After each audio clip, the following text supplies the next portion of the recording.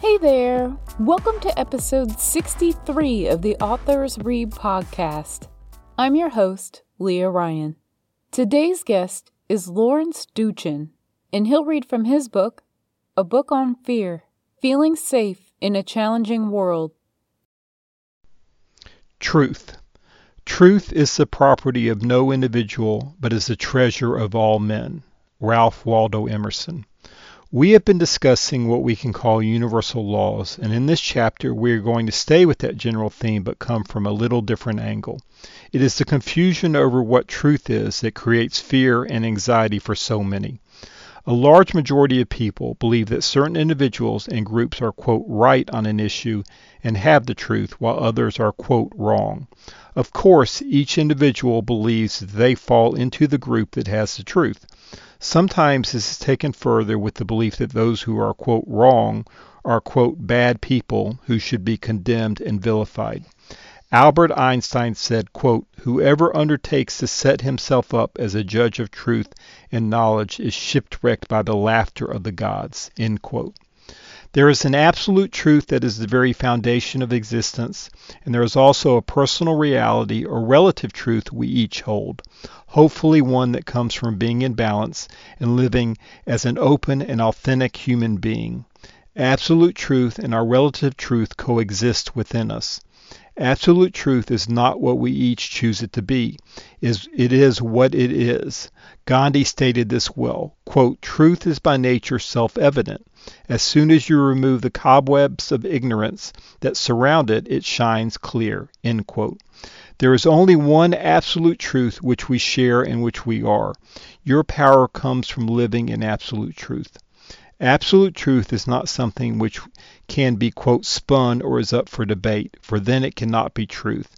It's not beliefs or opinions or what someone else has told us, since these all change. Absolute truth has no opposite and is changeless. Then there is a personal truth, which is how we see things and is our interpretation of reality. This is what is, quote, right and, quote, wrong for each of us, and this is, quote, a truth that will change as we grow in awareness and perspective. Look at how our beliefs change, sometimes even in a short period when new info has been revealed.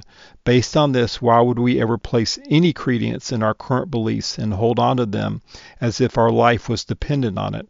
We think our life is dependent on it, but that is just a belief. So it's very helpful if we understand our version of reality to be just our version. It's best to live our relative or personal truth from a balanced perspective. We carefully examine the evidence without our previous biases playing into it, and we determine what rings true for us. We also understand that someone else's personal truth is different, and we respect this. No one holds the same set of beliefs, and everyone acts based on those beliefs they regard as truth. Someone may think that something is true, but it is really their truth. If we had their exact set of experiences, like a certain kind of trauma in their life, we might hold the same personal truths and beliefs they do. Knowing that everyone has their own truth and acts from this, how can we truly judge anyone else? The above is critical for anyone to be a compassionate human being and an effective and respected leader in any type of organization or community setting. Because relative or personal truth is being mistaken for absolute truth, a balanced perspective is not how most people see the many controversial issues that are currently creating major divisiveness in our society. Those at the far ends of the political, religious, and other spectrums are not willing to take a look at their beliefs, biases, and motives. Either they don't see them because they have become completely blinded by fear, or they see them but they just don't care because they may place something like accumulation of power or wealth or unwillingness to face their beliefs above anything else, which is also fear. As Danish philosopher Søren Kierkegaard told us, quote, there are two ways to be fooled. One is to believe what isn't true. The other is to refuse to believe what is true, end quote.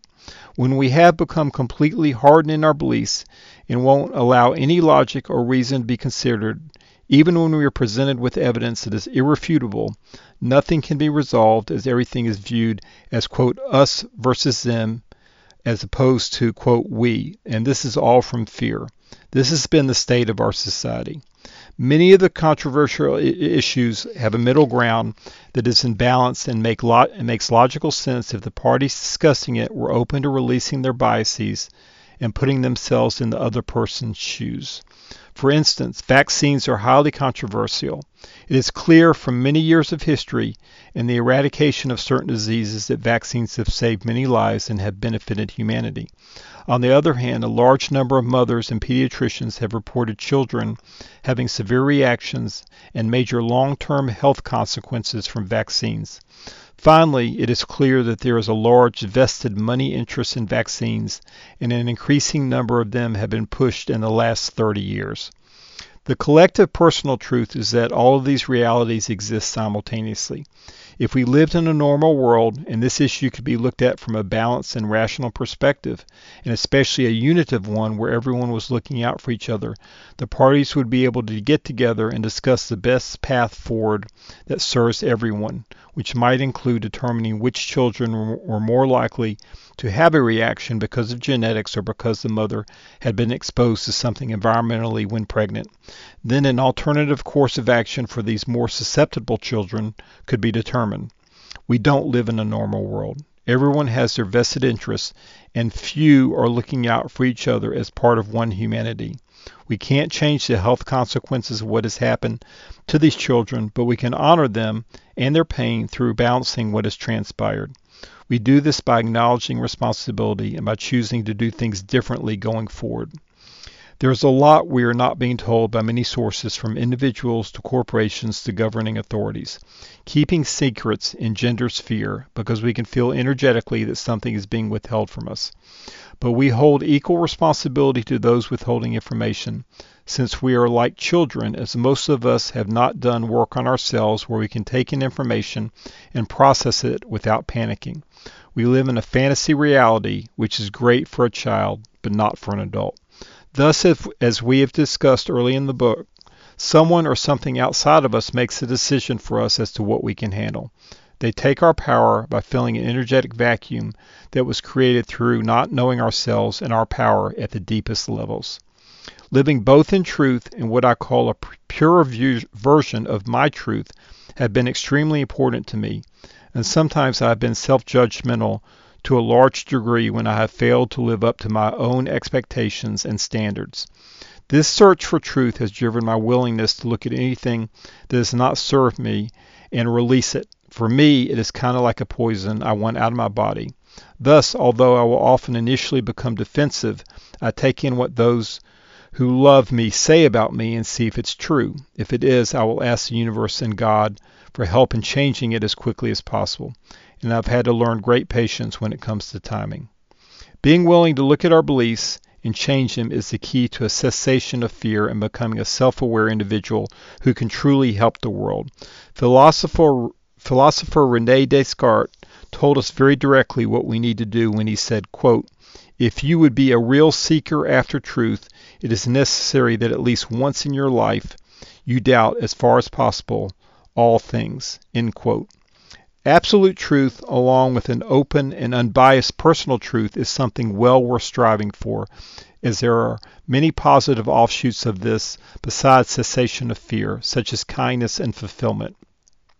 Writer Khalil Gibran says, quote, "Truth is a deep kindness that teaches us to be content in our everyday life and share with the people the same happiness," end quote. Being in truth leads to humility. Quote, "True knowledge exists in knowing that you know nothing," end quote. Socrates is telling us that we don't know all we think we know. This leads us to humility and the ability to truly serve. Paradoxically, it allows our higher selves to come to the forefront and give us true knowledge, which we can use highly effectively in all areas of our lives. If we really aren't certain of anything, and if we make no judgments, it is kind of difficult to be fearful, as we aren't focused on something specific. We are just going with the flow, and fear cannot attach itself to anything. I'd like to thank Lawrence for sharing his book with us today, and thank you for listening to the Authors Read podcast. Be sure to check out the show notes for the link to the book. If you'd like to support the Authors Read podcast, please like, subscribe, or share. Until next time.